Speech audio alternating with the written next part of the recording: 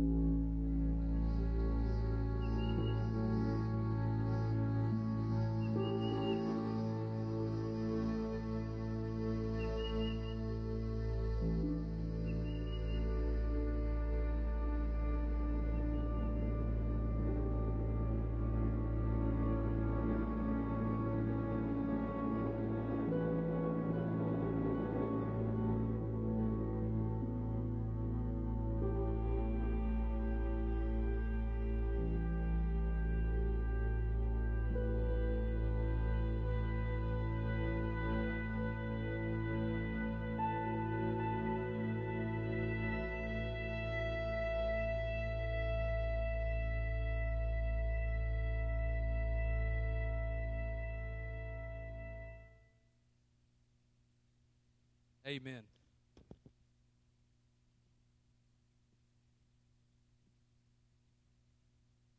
There we go. I'm so excited. I got a new preaching Bible a few weeks ago. And for those of you who've never preached before, you don't really understand this. But whenever you're preaching and you're carrying around a Bible for an hour and a half, your arm gets tired. And so I was so excited. But I found that it's like, whenever you have a Bible, how many of you have had a Bible for like 10 years or more? And it's like when you use it, it's almost like you don't even have to look at where you're turning. You just know about, if you're going to the book of Acts, you just about know what it feels like to be in the book of Acts. And I'm still breaking mine in like a new pair of shoes. And so anyways, but I am very glad to have a small Bible that my bicep won't be tired by the time we get out of service. Today we are going to start our series, People of Pentecost, with a message entitled Worship, the Heart of Worship. I want us as a church and as a people to always be in a place where our heart is to worship the Lord. Where every time we come together as a family of faith, we have set our minds and set our hearts to seeking the Lord. Because how many knows if you show up to church and Jesus ain't there, then you just kind of went to a social club and you may have wasted your time. Is that true? And so today, our scripture comes out of Acts chapter 1, verses 4 and 5. I have two scriptures today that I'm going to share with you. The second will come out of Luke chapter 7. And so if you want to turn to one and put your thumb on the other, Acts 1, 4 through 5 says this. On one occasion, while he was eating with them, talking about Jesus, this is after the resurrection, while he was eating with them, he gave them this command. Do not leave Jerusalem, but wait for the gift my Father promised, which you have heard me speak about. For John baptized with water, but in a few days you will be baptized with the Holy Spirit. Somebody say amen. You know, some would say today that the Islamic Church is the largest growing faith in America. But do you know statistics actually say that it is Spirit-filled churches that is the fastest growing church in the world today? Because how many knows that once you have a real experience with God, there is nothing else like it? And here at our church, we believe that God will reach down from heaven through His Holy Spirit and touch you where you are. Do you believe that today? I believe we serve a God that is very present in our time of need. And I don't just mean present in my ideas as in, well, I know God's here with me, but I don't feel. No, I believe that God reaches down from heaven and enters and walks into your life. And that's why the Pentecostal church is growing and will not stop growing, because we serve a living God who is living in our services. And in Luke chapter 7, verse 36, it's the story of the woman, the sinful woman, as the Bible says, who washed Jesus' feet. The Bible says this.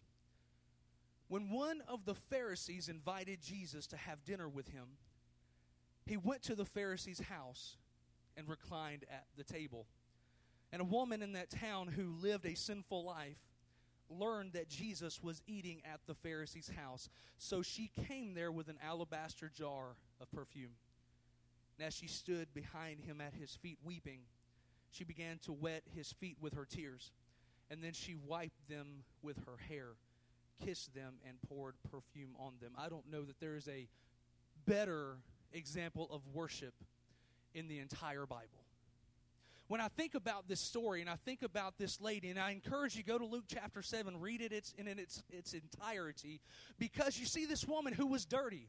Because how many knows that because of the way Christians have lived in the last 50 or 60 years, people feel like they've got to be clean before they come to church. They feel like in order for Jesus to love them, they have to dot the I's and cross the T's, and they've got to have everything in order. But what I love about this story is Jesus received her worship as she was.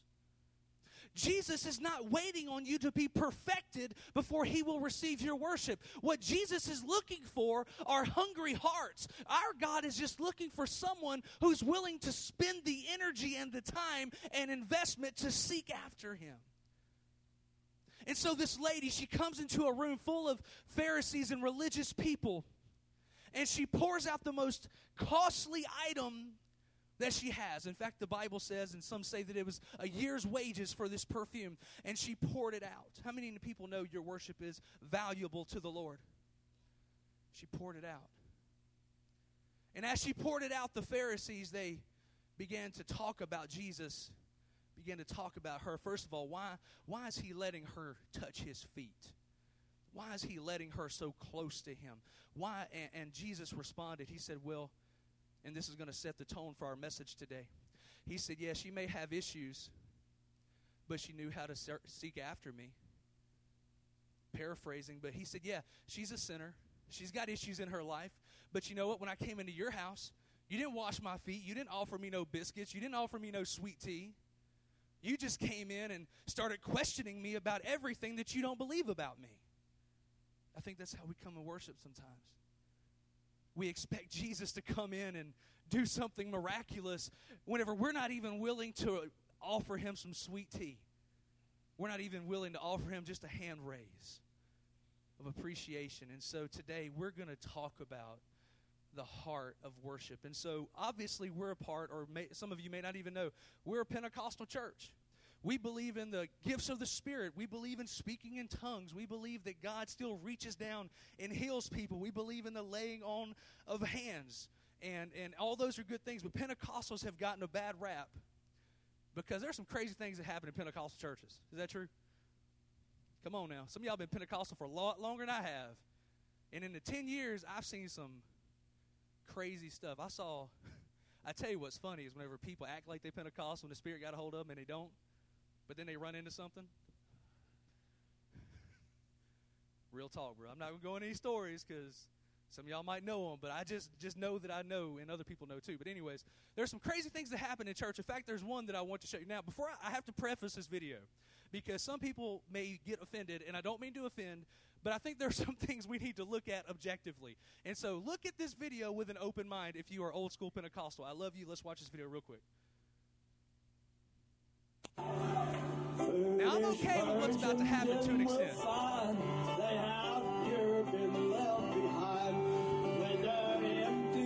good part's about to start.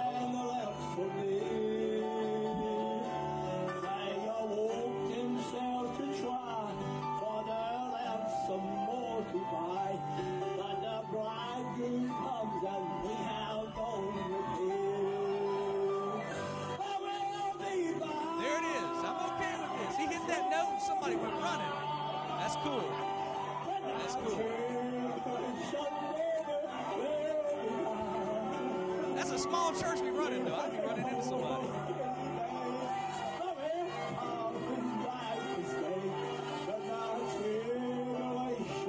I got worried about this lady. I thought somebody was going to run over her. Now, this is where it goes crazy. I don't know. Dude done baptized himself. Dude said, I don't need a preacher, I will do it myself. Now this, what? Did that just happen? All right, you can stop it there. hard to call Danielle and say, look, I need you to find that song, because apparently when he hits that note, something happens.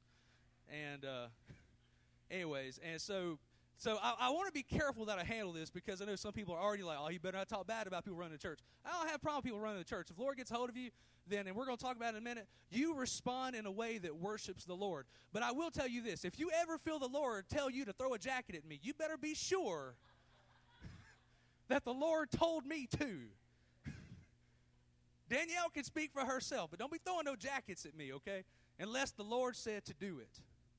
But anyways, and so we look at videos like that, and it's funny in a way, because honestly, I don't believe they got I don't like to believe that anyone in that video or any other church service that we've been into, they got into worship and said, well, I just want to make a show.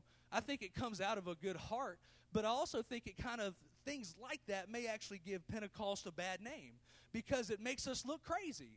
Now, the Bible says in Acts chapter 2, when the Holy Spirit came down, people thought those folks were drunk. And that tells me that they were walking funny, that they were talking funny, that the Holy Spirit had a hold of them. And so there is a level of the Holy Spirit touching you, and you look different. The Bible says that we are called to be a peculiar people. But there's a difference between responding to the Spirit of God and just trying to have people look at you. And that's what we're going to spend some time talking about today. We want to establish some things about Pentecost. Some things that are crazy that we've done is like snake handling. Anybody ever been to a snake handling service? All I got to say is, I'm not saying it's sinful. I'm not saying it is. It is right. All I'm saying is that Jesus, whenever the devil said, hey, if you cast yourself down on a rock, God's going to catch you, he said, well, you shouldn't test the Lord. And so as far as snake handling goes, I believe God calls us to handle snakes whenever we have to, but I am not going to put my hand in a jar of snakes. And one of y'all bring a snake in here, I am leaving. I'm taking Brother Pete with me. We're going home. We're going to have church at home. Snake handling makes churches look crazy because I just don't know that we use it in the right context. We talk about, and it makes me so mad when I hear preachers on TV telling me if I send them $1,000, they'll send me some anointing oil that's going to heal my arthritis, or some healing water that's going to make all my problems go away. It drives me crazy, and it gives the Pentecostal church a bad name, because all these folks claim to be Spirit-filled, but they're lying to you, so there's something. Anyways, just going to throw that out there. And another perception that Pentecostals have is that historically, not obviously now, because last week I had a 6-inch long beard and today I don't have a suit on, but historically we seem to put more a higher level of importance on our dress than our inward condition, and our inner condition. And the problem with that is people see it. We can dress a certain way, and we can dress conservative, and that's good. But if we have long hair and long skirts, or whatever you deem to be conservative, whatever that looks like to you, but we treat people badly when we go to restaurants, that is a problem. And it gives Pentecostals a bad name. In fact, I know some servers that whenever they see certain church groups come in, they try to seat them in somebody else's section because they know they're going to get treated bad, and they know they're not going to get tipped. And you're like, Pastor Jay, this ain't got nothing to do with the Bible. Yes, it does. Because you are an ambassador. We are ambassadors of Christ. And it is important for us to protect our witness. And not only that, protect the theology of Pentecost. Somebody asked me when I was really young, and I came up with this really good way of explaining it. People ask me, do you have to have the Holy Ghost and with the evidence of speaking in tongues to get to heaven? I said, absolutely not. It's just going to be like digging a china with a spoon. Because it's harder. The Holy Spirit has a purpose beyond just, I'm not going to say that, but it anyways, doesn't matter. Has a purpose beyond simply speaking in tongues. The Holy Spirit was not intended just to give us a spiritual language. It was an empowerment to do what God has called us to do. And so if we do not act accordingly, we give the name of Pentecost a bad rep, and people say, well, that's one of those crazy Pentecostal churches. I'm not going there. Is that true? And so we think about all these crazy things and all this. I saw that crazy video, and the guy throws his jacket at it, and I think that's a waste of the Spirit. That's a waste of what the whole point of Pentecost is. And so while not everything that's ever been done in Spirit-filled services are accurate, a lot of them are. There are some crazy things. But the important thing, and this is where we're going to spend most of our time today, is while there are some crazy things that happened, not all of them are wrong. okay? And so, but in order to understand the difference between right and wrong, and honestly, we can't really even judge what's right and wrong because we don't know a person's heart. Is that accurate too? And so, but first, we have to understand where worship comes from. Because everything we do on Sunday mornings, it is a form of worship. And today I'm going to be doing more teaching than preaching if the Lord allows me. Worship starts in our heart.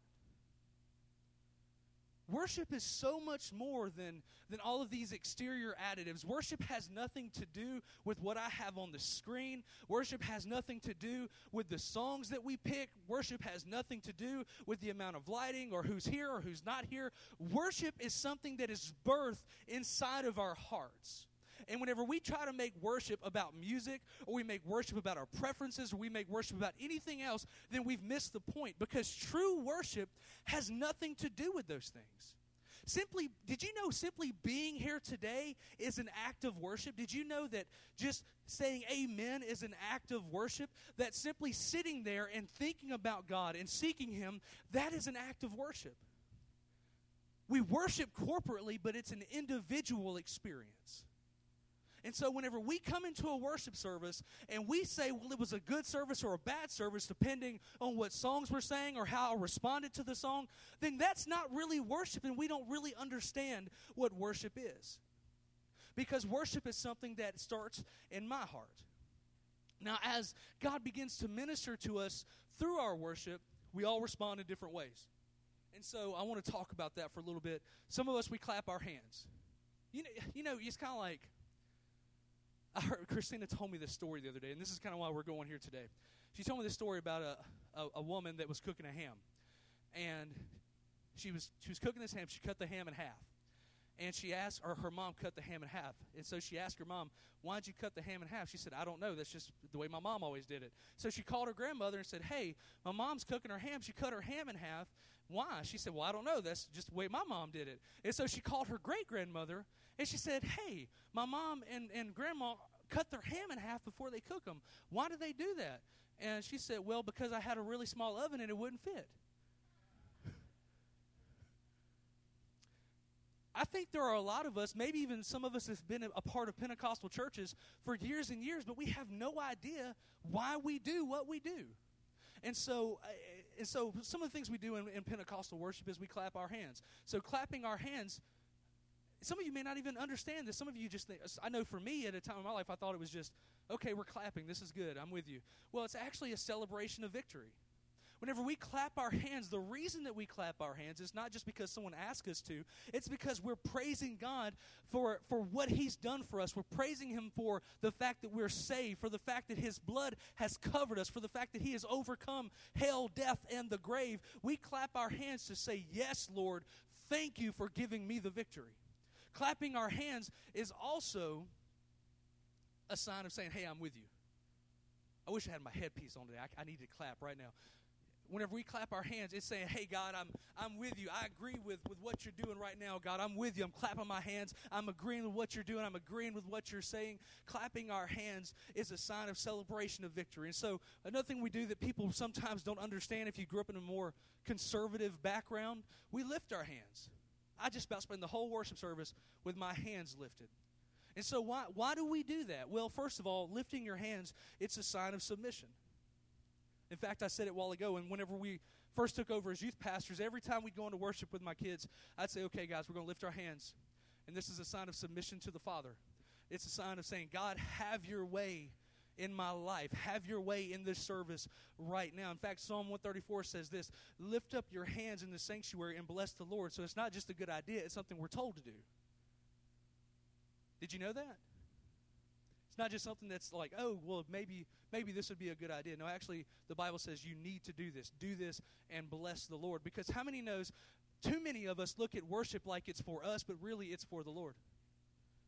When we go into worship, it should be all about Him and less about us. Now, in the middle of worship, and we'll talk about this in a minute, God comes in and He ministers to our needs, and He ministers to us where we are. But really, the goal of worship isn't to put ourselves and our needs in the spotlight. It's to worship the Lord. And so we clap our hands, we lift our hands, and this one was interesting to me. We wave our hands. Sometimes you'll see me do this right here. like I'm waving at Jesus or something. Jesus, do you see me? Like Stevie Wonder or something. Thought of an old George Bush. Anyways. But sometimes we just do this wave offering. And for a long time, I didn't even realize that it had any spiritual or biblical references. But actually, if you look up in Leviticus, because everybody reads Leviticus, right? Some of y'all are like, I think I've heard of that book before. But anyways, Leviticus in chapter 7, the priest, it talks a lot about offerings and stuff. And the priest would take an offering and wildly wave it to God in celebration that man was reconciled to God. So when we wave our hands, we are just simply saying, God, thank you for saving me. Thank you, God, for rescuing me. Thank you for reconciling me. Thank you. Do y'all see a common pattern in some of these things that the Bible tells us to do? Has everything to do with thanks, doesn't it? Let's keep going. We lift our hands, we clap our hands, we wave our hands, and sometimes we even bow. I remember the first time God put on my heart, He said, Jay, I want you to lay flat on your face. I said, Jesus, all these people are going to think I'm crazy. He said, I don't care. I said, and of course, I didn't grow up Spearfield, and this happened a long time ago. I was like, Jesus, that's going to be embarrassing. He said, well, do you want to please them or do you want to worship me?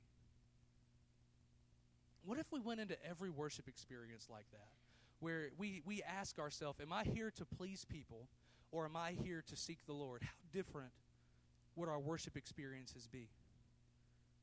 And so worship, bowing is universally recognized as an act of devotion and reverence, and worship should be all about reverence. Whenever we enter into worship, this becomes a holy place. It becomes a place where we are literally inviting the God of the universe to feel this atmosphere like we sang a while ago. The God of the universe that put all the stars into place, that put all the planets into place, that spoke life into a piece of dirt and mud. We're inviting that same God to come here and rest. You invite your boss into especially if you work at a big company, and you invite the president of your company into your room, I bet you ask him if you want some coffee.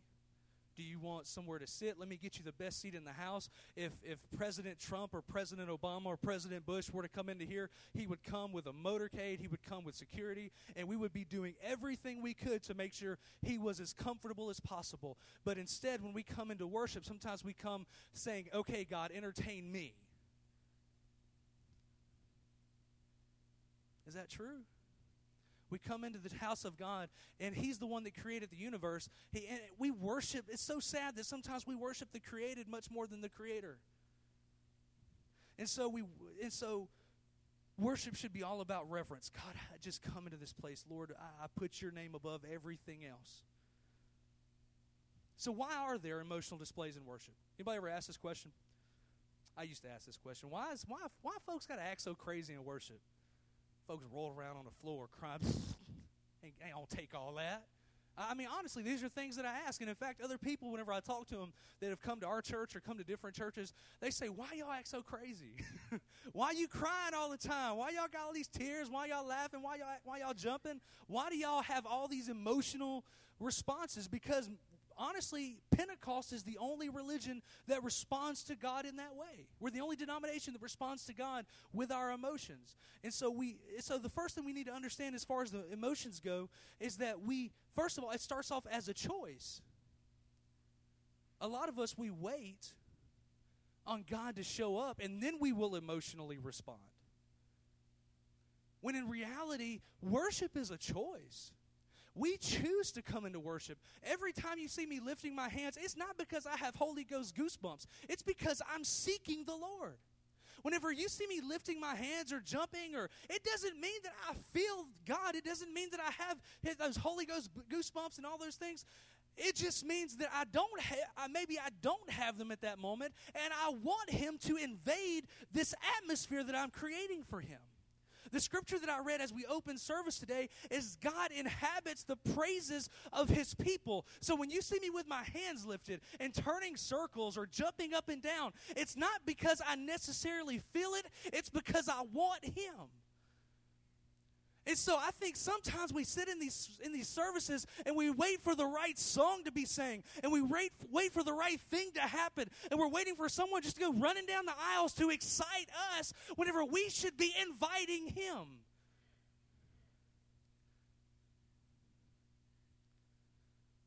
We choose to worship, but worship, it starts as a choice, and then it brings in our emotions. Joel 2:12 says this, "Therefore also now, saith the Lord," and that was Joel 2:12, if for those of you who may be taking notes. "Therefore also now, saith the Lord, turn ye even to me with all of your heart." Somebody say, all your heart. "With fasting and weeping and mourning." Worship was never meant to be devoid of emotion.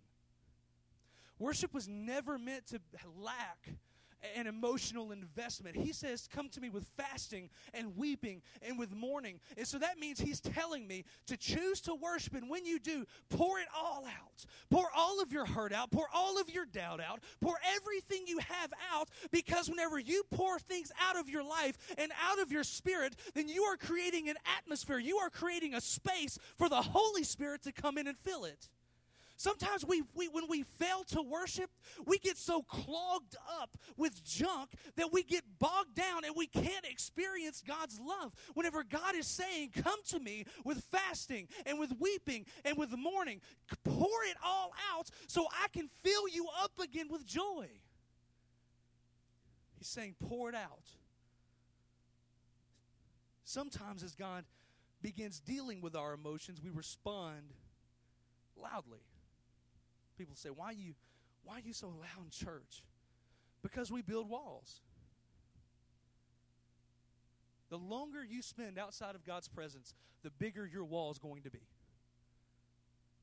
The longer that you spend outside of God's presence, not making the choice to worship, even when you don't feel like it, the larger, the taller, the thicker your wall is going to be. Why does it get loud when we worship? Because when big walls fall, they are loud.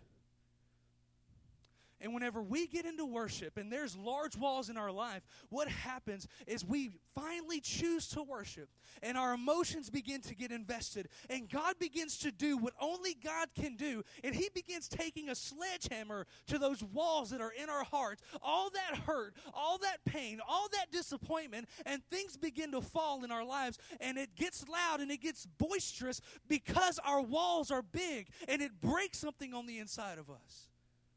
Whenever we enter into worship, what I love about that story with the woman that washed Jesus' feet is that there was a clear brokenness in her heart because she had a pure worship. She was clearly broken. It's so funny because we walk around broken, and we'd rather stay broken than to let tears out to wash Jesus' feet because He's the only one that can heal us. It's so funny. We'll walk around for years on end mad at people, mad at the world. And all we got to do is go into worship with fasting and weeping and mourning and pour it out.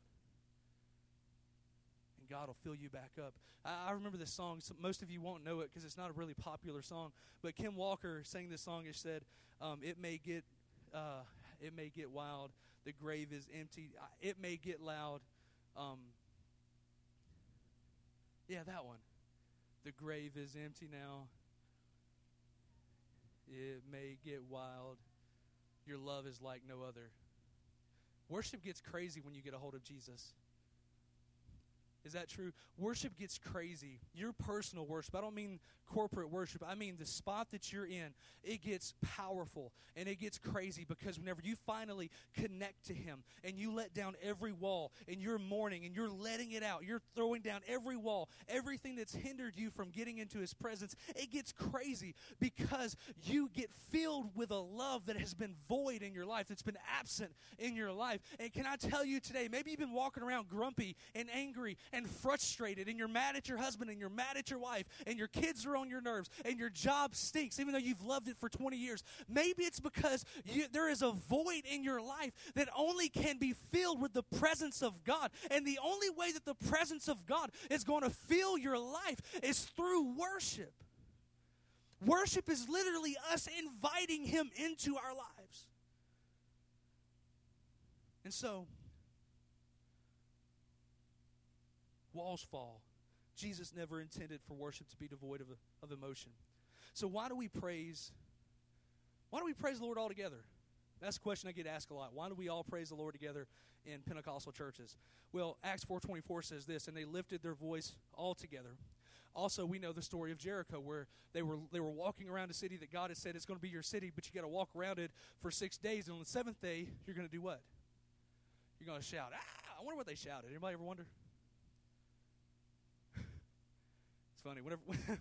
Whenever God gets hold of me, and I'm by myself, because again, I guess I'm not there yet either. God, I say, ah! Not exactly like that, but I do scream like, yeah, Lord. And anyways, I always wonder what they shouted. But anyways, so we think about, why do we all shout together? Well, the people of Jericho, they shouted and the walls came down. And then we also think, or the Bible also tells us that to make a joyful noise before the Lord. Now, when we shout, we're celebrating victory that we have in Jesus. This is, like I said earlier, this is going to be kind of repetitive, but we need to understand why we do what we do. We need to understand why we lift our hands, why we do a wave offering, why we clap our hands, why we shout, why we bow. Why? Because if we're doing it just to be doing it, then we really don't understand it. And whenever we have a greater level of understanding, then it has a deeper level of intimacy. And so we shout to celebrate the victory we have in him. Why do we shout in the church? Well, the Bible the shouting was a sign of victory. And when I think about shouting, and I know this is kind of cliche, but I'm going to say it anyway. You know, we shout about home runs, we shout about touchdowns, we shout about three-pointers. We shout about all kind of stuff, but people think we should be quiet in the church. John Gray said it like this. He said, I refuse to shout louder for a team who doesn't know me than for a God who saved me. That's good. I'm going to say that again, one more again. I refuse to shout louder for a team who doesn't know me than for the God who saved me. And so my question for you today is, how much do you shout at your kids' ball games versus how much do you shout for the Lord? How much do you clap at your kids' ball games or your family's ball games or your favorite team ball games versus how much you clap in the church house or clap at home when you're worshiping on your own? Why do we say amen to the preacher? Because I preach good. No, I'm just kidding. Just kidding. No, amen actually means so be it or truly. So when we say amen in the church, it's to agree or to support what's being said. Why do some dance before the Lord? Now, I'm not going to lie. Dancing scares me. And let me tell you why. There are two things that scare me at Pentecostal services. One of them I have a good reason for. Because Miss Eloise Upton, who passed away last year, she was a dear woman. But when I first started coming to church here, I sat pretty much right across from Brother Dennis right here in the middle section when I first started coming. And when I first came here, y'all had flags. Now, I ain't talking about little flags like USA 4th of July. I mean like big flags. And I'm glad they're gone. I'm just... I should be easy with that because some of y'all might get mad at me. But I got a reason. Let me tell you my reason. I was sitting over here. I was worshiping Jesus. We were singing a song. I don't even remember what song it was. I think I do, but I don't remember it. But anyways, and I was all into it. And I had my eyes closed because you can't worship Jesus if you got your eyes open. I'm just kidding. And I was like, oh, yeah, Jesus. And literally I said, pop. I was like, dang, was that the Lord? Was I doing something wrong? And I look in front of me. It's Eloise Upton. And she ain't missed a beat. She's still waving that flag. And I was like, did she hit me with that flag? And as soon as I thought that flag came right back in my head. I said, what? You will never see flags in here unless the Lord tells me. I am scarred. That's why it ain't even on the list. I just brought that in here.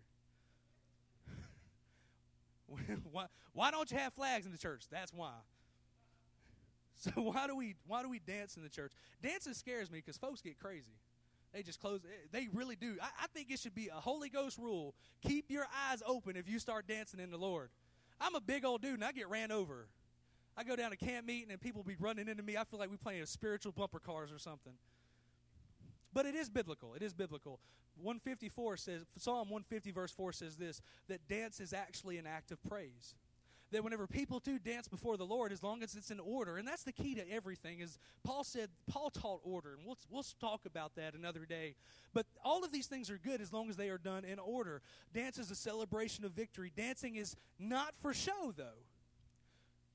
Dancing is not for show. I know I used to watch these comedy specials, BC before Christ, and they would kind of make fun of churches because women would be having dance-offs in front of the church, trying to see who was the better dancer on Sundays. And that's not what dancing is for. It's not for a show. It's literally to celebrate God. Dancing is simply another way to celebrate God. And in fact, in here, the other side of that is sometimes our worship is hindered because we're afraid of what you're thinking of us. Anybody ever, and you don't have to answer this, but maybe you didn't worship like you wanted to because you felt somebody was going to look at you. And not only were they going to look at you, they're going to judge you thinking you either putting on a show or look at them, they just think they so holy because they got their hands lifted. I can lift my hands if I wanted to.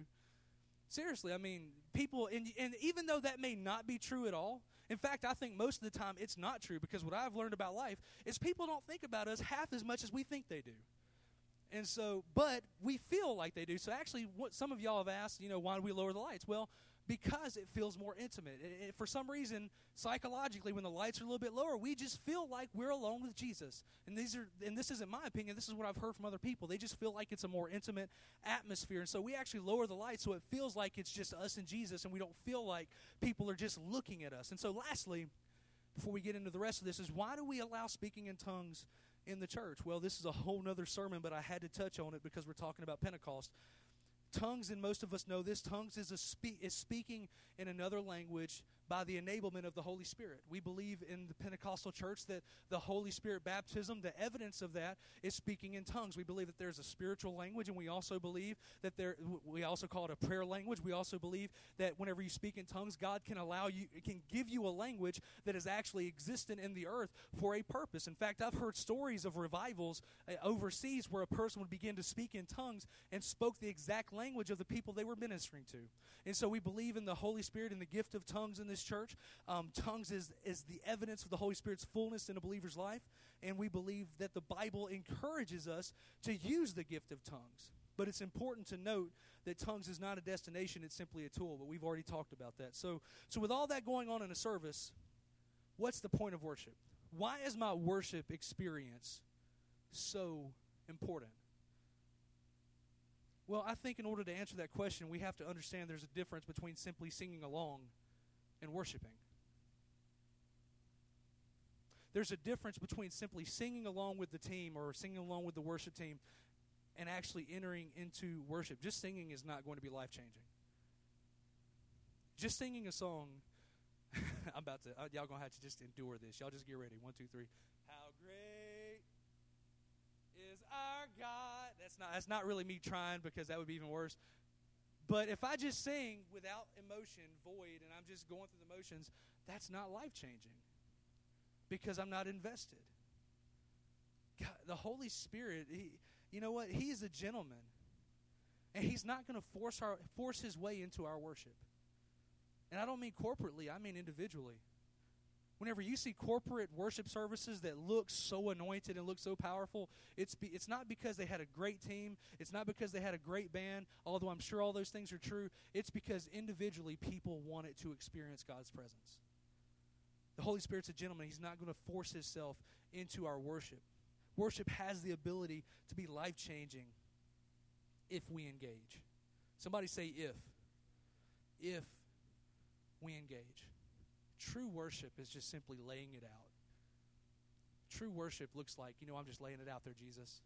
Because that's what the lady who cleaned His feet did. She knew she was dirty. She knew she was going to get talked about. She knew that she wouldn't be accepted, but she just said, I need Him more than I need their approval. I need Him more than anything else. That's what worship is. We try to complicate it.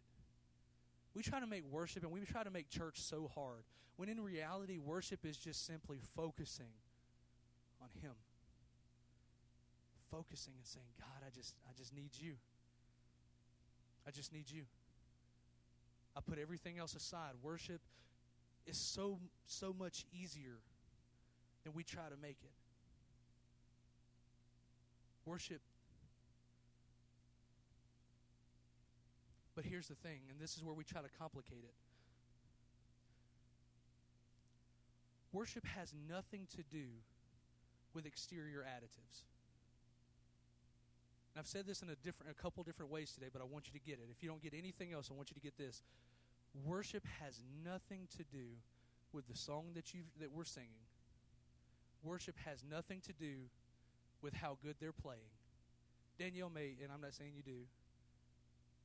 I'm not going to say it at all now because I have made it awkward. But the worship service may not even be good. Has nothing to do with your ability to worship. The worship team may have done the worst job in the history of all worship services. But if you didn't experience God, that's not their fault. That might be on you. Because worship has nothing to do with... Worship includes music in some facet, but it starts in your heart. Worship is simple unless we complicate it. And so today, because I'm pretty sure I'm getting close to being out of time, I am. It's really funny. I'm going to get ready to close with this. So, Miss Karen, will you come play for me, please?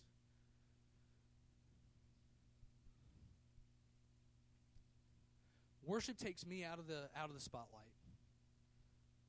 Takes my issues out of the spotlight, because it's funny how when it comes to Christianity, we try to make secondary things the most important things. Because worship, and the most important thing about worship is worshiping God. But it's funny how what it has become, because we live in such a consumer-driven society, is it's not how can I bless the Lord, it's how can the Lord bless me. And if the Lord didn't touch me, then he must not have been there that day.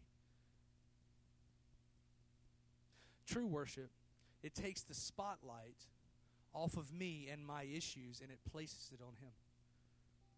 Whenever we worship in spirit and in truth,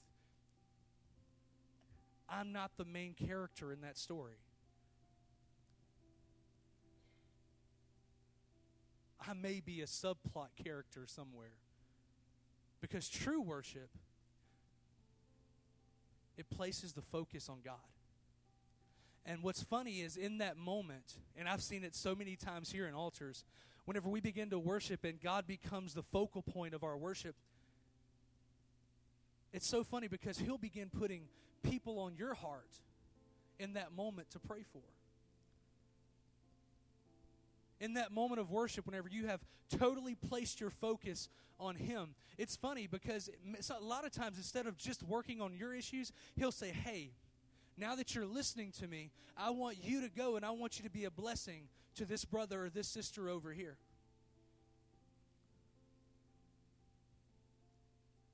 But so many times we come to church, and I say, hey guys, come expecting. But I ask you, what are you expecting? Are you expecting a drive-through? Are you expecting to drive through the church house, get a prayer, get a blessing, and head out to lunch? I didn't get to say it, but another part of my sermon is, I actually asked the question is, if God never did another thing for you except save you and give you his presence, would that be enough? I think it would be hard because I think we treat God like a vending machine. We go to him and we think if we press the right buttons, we play the right songs, we pray the right prayer, he'll give us what we need and we go away until we need something else. Is he concerned with our needs? Absolutely. Absolutely. In fact, Jesus said it like this. He said if the Father feeds the birds in the air, make sure the lilies are taken care of, certainly he cares about your needs. But in Matthew, the Bible also says that if you seek first the kingdom of God and his righteousness, then all these other things will be added to you. So what that tells me is that in my life, my number one priority should be seeking him, and then all of my needs, they'll be taken care of. As we close today, and I thought it was the best way to start Pentecost, this Pentecost series, talking about worship, talking about inviting God into our church and into our individual areas. And as I was studying for this series, for this message specifically, God reminded me of something as I was getting into Acts 2. He brought me back to Genesis. Anybody can guess what chapter? 2. Dos. Genesis 2. Anybody know what happened in Genesis 2? You can't answer. You know the answer. I told you this already. I always test my script, my preaching out on her. And Josh sometimes hears it through the window because he's my neighbor. Don't ever tell me the next day, hey, you preached better Saturday than you did Sunday. Don't tell me that. I don't want to know. Genesis chapter 2 is whenever the story is told of how God created man. And they're saying, you're like, what does that have to do with this? Something very important. God got a bunch of mud, got a bunch of dirt. Heard one preacher say, we're all dirt bags, because that's what we're made of. Got a bunch of dirt, put it together. And the Bible says he breathed life. Somebody say life. He breathed life into that mound of dirt. That breath, it was the Holy Spirit. Pneuma is the Greek, or is the Aramaic word. Breathed life into man. He began to fellowship with God. Shortly thereafter, got a crazy woman in his life, got sin in his life. Just kidding. It's just as much his fault as it was hers. The breath was taken from him because sin entered into his life. In Acts chapter 2, fellowship with God was broken. Acts chapter 2, after the reconciliation of man and God, between man and God. It's ironic that it's Genesis 2 and Acts 2, because in Genesis 2, the Spirit of God that had been taken from man, that had been knocked out of man, was given back to him. The same word, pneuma, was used in Acts 2. Spirit of God again filled the daughters and sons of God in what we know as the baptism of the Holy Spirit. What does that have to do with worship? Sometimes we don't know, we can't worship because we've had the breath knocked out of us. Sometimes it's so hard for us to really enter into the presence of God because something has happened to us and it has literally knocked the breath out of us. It feels like we can't spiritually breathe. It feels like we can't think, we can't pray, we can't worship, and we feel debilitated, we feel disabled when it comes to worship because we are so hurt. I start talking about clapping my hands and lifting hands and bowing, all those things, and all you hear is work. Or maybe it's been so long and you've been so frustrated that at this point, when you see people doing that, maybe it even frustrates you because it's not happening in your life, and you're like, well, they're just putting on a show.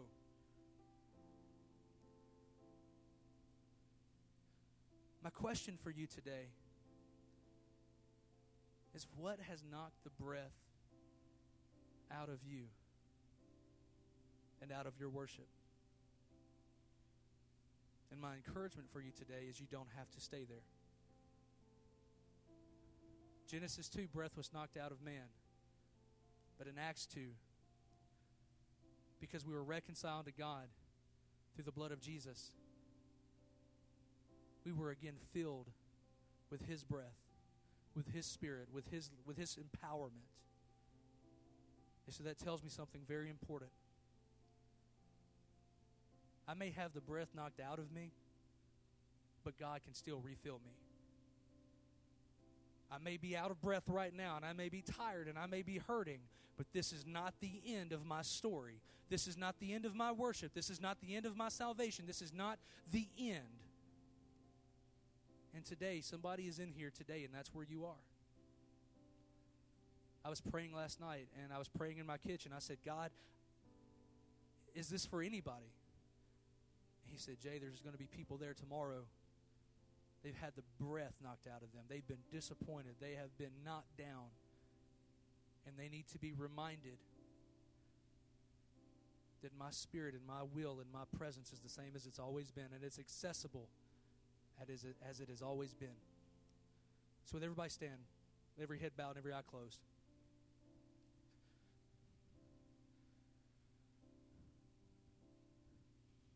This morning, I want an opportunity to pray with you.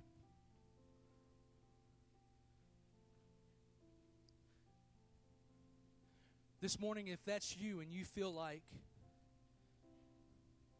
the breath has literally been knocked out of you, you feel like your worship hits the ceiling, you feel like your heart is hard.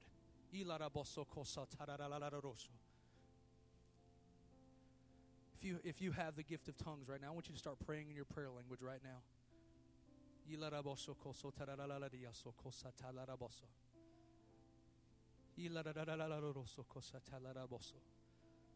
If that's you this morning and you need me to pray with you because you don't want to stay where you are, there are things that have hurt you and you want your worship back, I want to pray with you this morning. If that's you, would you just lift your hand right now? God sees those hands. God sees those hands. God sees those hands. Right now, if that's you, go ahead and meet me down here at the altar. Right now. I'm not going to count. This is between you and Jesus. If that's you, come meet me down here at the altar. We're going to pray for you right now. If I can get some prayer warriors to come pray with me. More than this, raise their hand. You want your worship back, it's going to cost you some things. One thing I didn't get to say today is worship calls us to lay down our pride. We're trying to look good for people when we should be trying to seek after Jesus. People aren't going to help you into heaven. People aren't going to carry you across the gates. The Holy Spirit and His salvation and His presence is. If I can get a couple, Christina, come on, help me pray. I'll give you just one more second. Lord, right now, before we lay hands on these right here, God, I pray for those that are out there in the audience, in the congregation. And this is where they are, God. I pray that your Holy Spirit would convict right now, that it would bring them in. Father, that those that have the breath knocked out of them, Lord God, that you'd minister, Lord.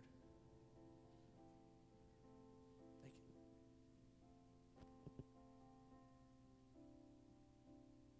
you.